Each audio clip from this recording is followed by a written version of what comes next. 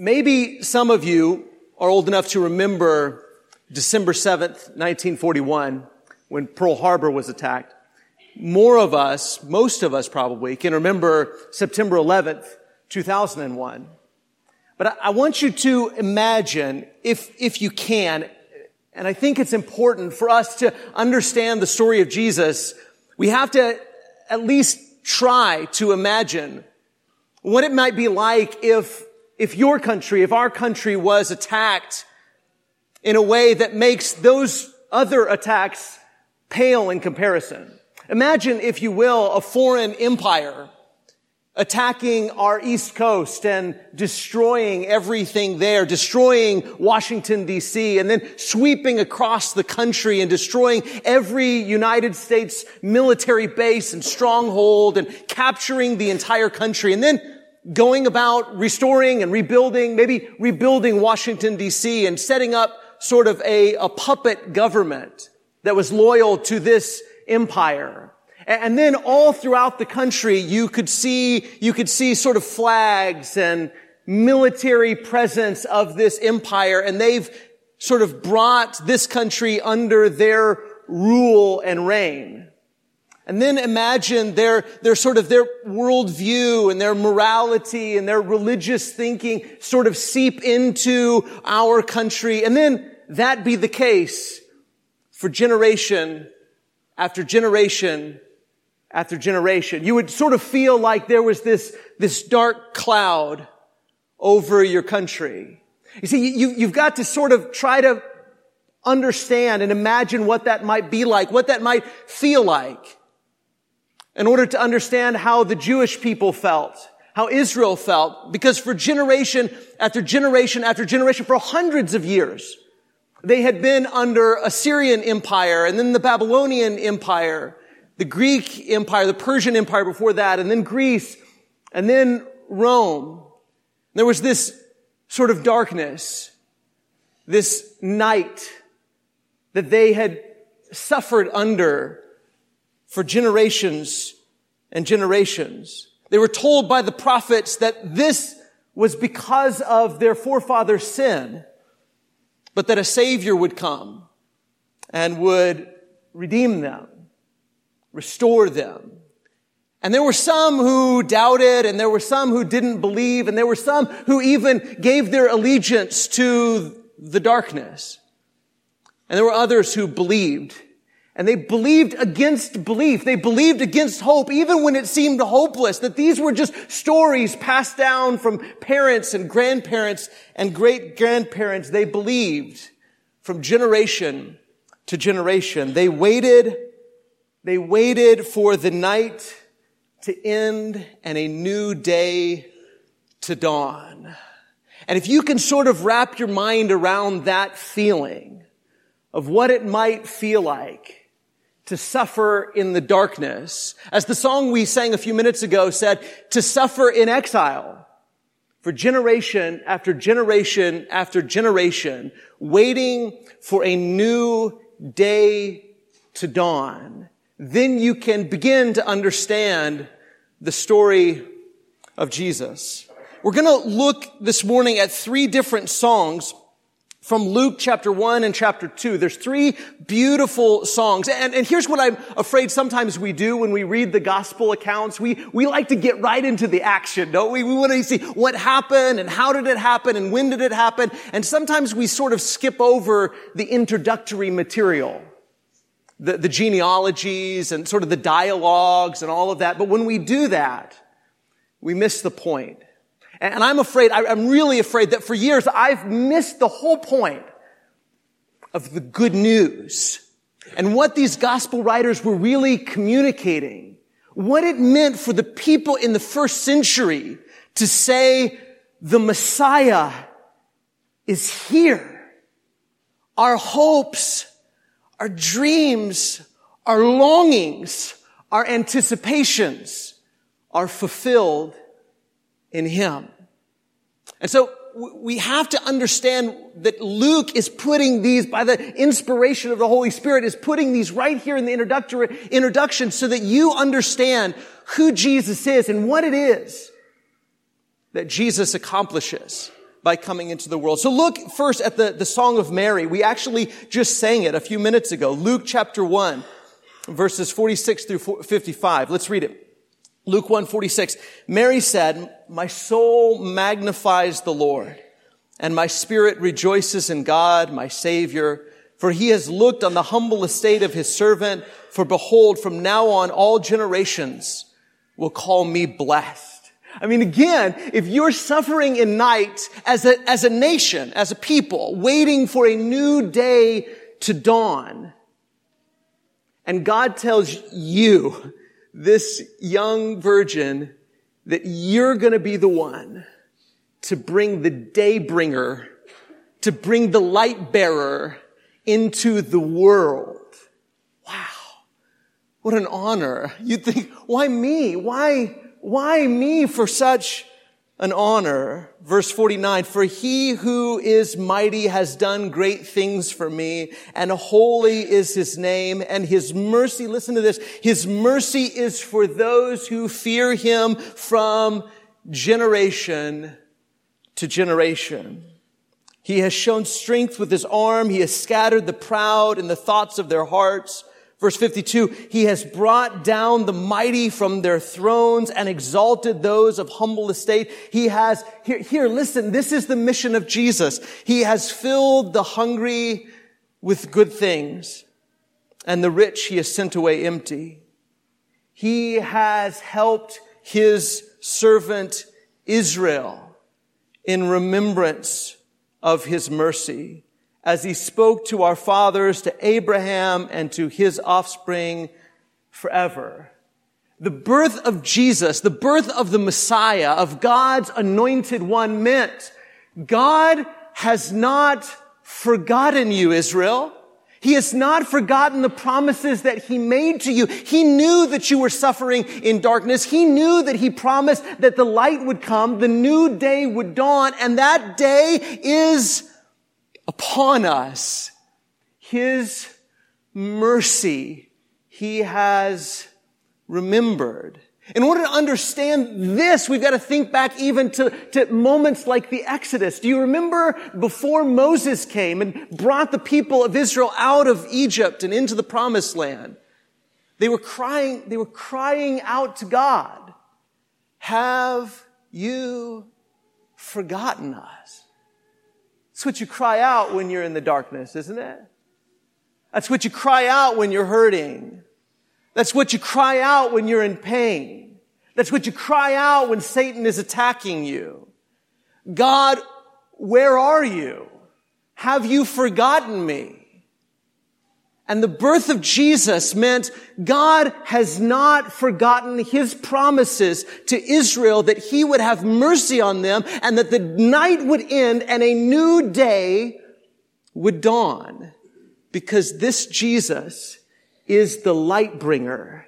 He is the dawn of a new day. Now look at Luke chapter 1 verse starting in verse 67. This is the song of Zechariah. And you remember Zechariah is the father of John the Baptizer. And John has just been born, and Zechariah prophesies not only about John's ministry, but more importantly for us, the ministry of Jesus, the Messiah. It says verse 67, "And his father, John's father, Zechariah, was filled with the Holy Spirit and prophesied, saying, 'Blessed be the Lord God of Israel, for he has,'" listen to this, "'he has visited and redeemed his people, and has raised up a horn of salvation for us in the house of his servant David.'" Verse 70, "As he spoke by the mouth of his holy prophets from of old, that we should be saved." Now listen to this, and then just kind of wrestle with it for a moment. He's saying that this is what Jesus is going to accomplish, that we should be saved from our enemies and from the hand of all who hate us, to show the mercy promised to our fathers and to remember his holy covenant. The oath that he swore to our father Abraham to grant us, that we, being delivered from the hand of our enemies, might serve him without fear, in holiness and righteousness before him all our days. And then he speaks about John. And you, child, will be called the prophet of the Most High, for you will go before the Lord to prepare his ways, to give knowledge of salvation to his people in the forgiveness of their sins. Because of the tender mercy of our God, listen, whereby the sunrise, isn't that good? The tender mercy of our God, whereby the sunrise shall visit us from on high to give light to those who sit in darkness and in the shadow of death, to guide our feet into the way of peace. Now, we might be able to sort of wrap our mind around the idea when we put Jesus in sort of our categories, that Jesus is the light bringer and that the night was ending and a new day was dawning. But how is it that Jesus, this Messiah, was to save Israel and the Gentile nations even from their enemies and from the hand of all those who hate them? How is it that Jesus, the meek and lowly Jesus, the one who doesn't kill enemies but is killed by enemies, how is it that he delivers his people from their enemies? Well, if you were to keep reading in Luke, I won't read you the whole book, but I encourage you, as I always do, go read the whole book. You'll find that Luke and the other gospel writers as well, but you can really see it in Luke, help us to understand that the real enemy isn't Rome. Now, Rome is an enemy. And the Roman soldiers that oppress and hurt and murder, they're enemies. But there's a greater enemy behind them. An enemy of darkness that gives them their power. But that enemy, who is the great dragon, who is Satan, is not only behind Rome, but it's behind every pain and every heartache. As you read through the book of Luke, you see that sickness and that poverty and hunger, that there's a power behind all of those, just as there's a power behind Rome. And it's the same power, it's the same enemy, it's the same darkness, it's Satan. In Luke chapter 13 and verse 16, there's a woman who's bent over. She can't straighten up, and she's been that way for 18 years. But the text doesn't just say, hey, she had this illness, she's been over for 18 years. It says that she was bound by Satan for 18 years. And then when Judas Iscariot betrayed Jesus, Luke chapter 22, it says that Satan entered him. See, there's this force, this power of darkness that is behind all of the sickness and all of the poverty, all of the demon possession, all of the death, all of the destruction. This power of Satan is behind it all. And when Jesus goes out into Israel and he feeds the hungry, not like a metaphor or something, he literally feeds the hungry. He puts food in their hungry stomachs. When he releases people from being bound by Satan for 18 years, in that he helps them straighten up and walk upright. He heals people that can't walk. He gives sight to people that are blind. He raises the dead. What Jesus is doing is dismantling the power of darkness. He's dismantling the kingdom of Satan. And then as he gives power to his apostles to go out and do the same things, to heal, to cast out demons, Satan's power, Satan's kingdom is being dismantled before their very eyes.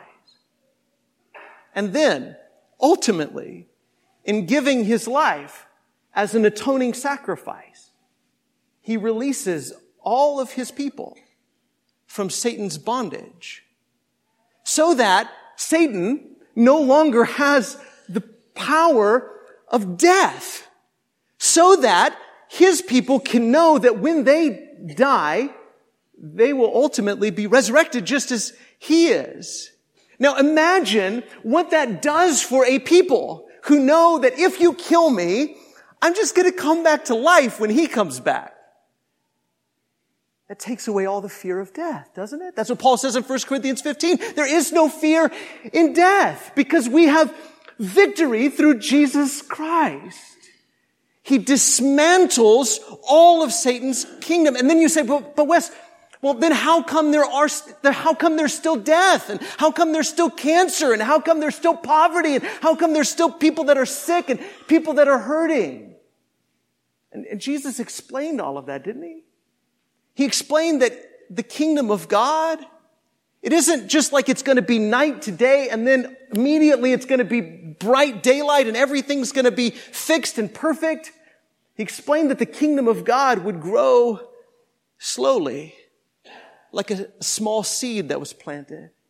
He explained that the kingdom, the rule and the reign of God, the day breaking into the world was going to grow slowly like leaven works its way through an entire piece of dough. You see, he says he's the light of the world, but he also says that his followers, that we are the light of the world.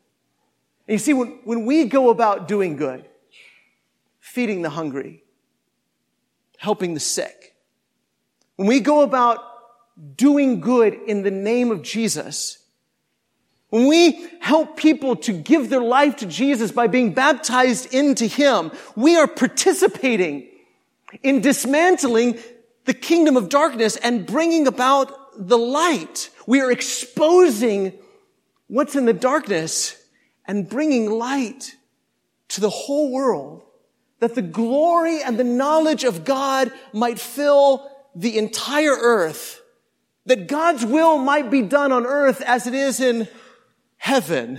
That's what we're doing. We get to not only come into the kingdom of light, but we get to help in spreading the light throughout the world and participate in helping to end the night and bring in the day. Look at the song last of Simeon. Luke chapter 2, starting in verse 25. Now Simeon was an older man that was waiting, just as Zechariah was, just as Mary was, just as all the remnant of Israel, the faithful, were doing. They were waiting. There was a man in Jerusalem whose name was Simeon, and this man was righteous and devout, waiting for, listen to this, I love this phrase, waiting for the consolation of Israel. And the Holy Spirit was upon him. Now when you understand it in this context, when you understand what Luke is saying that Jesus is going to do, that He's going to come into the world and for Israel and for all those who believe in Him, for all those who put their faith in Him, He's going to end the night and bring the day. He's going to tell that remnant, that faithful that had, as Mary said, feared Him from generation to generation, I remember you. I remember my covenant to you. I remember my mercy that I promised to you. Then you understand why Simeon would say, or why I would say about Simeon that he's waiting for the consolation. That means the comfort of Israel. And that's what Jesus would do. That's what Jesus was there to do. Not only to comfort the remnant of Israel who would put their faith in Him, but all the people of every nation who would put their faith in Him. Verse 26, and it had been revealed to Simeon by the Holy Spirit that he would not see death before he had seen the Lord's Christ. And he came in the Spirit into the temple. And when the parents, Mary and Joseph, brought in the child Jesus to do for Jesus according to the custom of the law, Simeon took him up in his arms and blessed God and said, Lord, now you are letting your servant depart in peace. I can die now in peace according to your words. Why? Because my eyes have seen your salvation that you have prepared in the presence of all peoples. I love the way it says, a light for revelation to the Gentiles. The Gentiles will now have a knowledge of who you are, The day is dawning on the whole world, and even the Gentiles will be drawn to you, and for glory to your people Israel. Those who have feared him generation after generation, those who have kept their faith in him would be glorified. Their shame would be taken away, and they would be honored in the Messiah. You know, we're in the time of year where no matter what street you drive down, or no matter what television program you're watching, or no matter where you are, you can almost not be very far from a manger scene, right?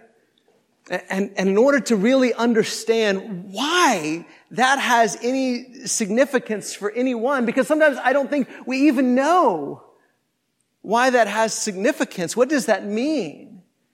In order to really understand it, you've got to kind of put yourself in the shoes of the people of the first century before Jesus came into the world. You've got to understand the hope, the expectation, the anticipation of a people who had spent generation after generation after generation after generation for hundreds of years in the night, in the darkness. And that baby lying in a manger is the first ray of light of a new day dawning.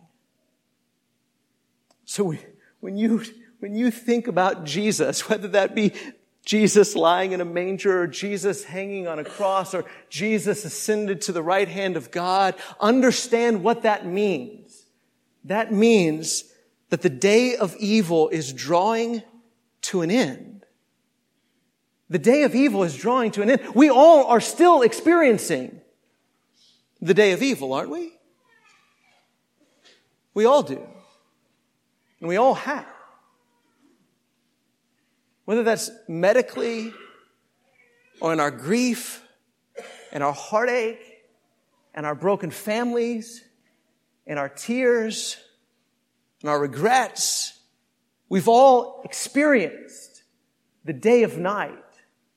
But the coming of Jesus means that the day of night is drawing to an end, and a new day has already begun to dawn.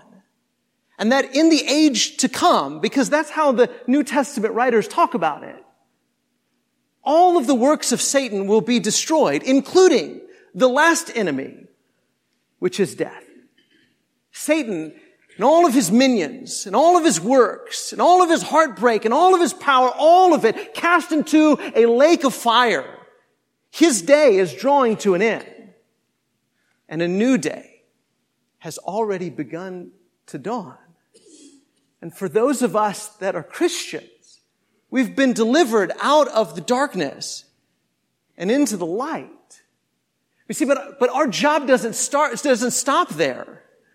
Our job is to go out into the world and to be the light of the world, to shine the light of Jesus, to bring this new day to our friends and our family and our neighbors. See, sometimes I grew up in a small church, and many of you did. And so sometimes the idea of a lot of Christians sometimes makes us a little bit uncomfortable. There's a lot of people. But with all due respect to me and anybody else that feels that way, it's not about our feelings of comfort. It's about our mission.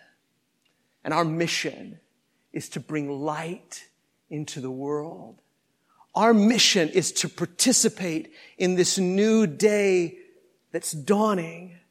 And our neighbors need to hear the message of Jesus, that the day of darkness is drawing to an end and a new day is dawning, and they too can be delivered out of darkness and into the light. I want the hundreds and thousands of people in our community, I want them to hear about Jesus, for them to understand what it really means for the Messiah to have come into the world, to have offered himself as a sacrifice for us, and to reign over heaven and earth. I want us to be the ones to take that message into the world. That is our good news that gives us hope and gives us reason to rejoice, but it's also our mission. Go and tell the world that a new day has already begun to dawn. And maybe there's somebody here and you're ready to be delivered out of the darkness and into the light. Or maybe you just need prayers or encouragement. After services, our shepherds would love to meet with you. Or right now, come forward as together we stand and sing.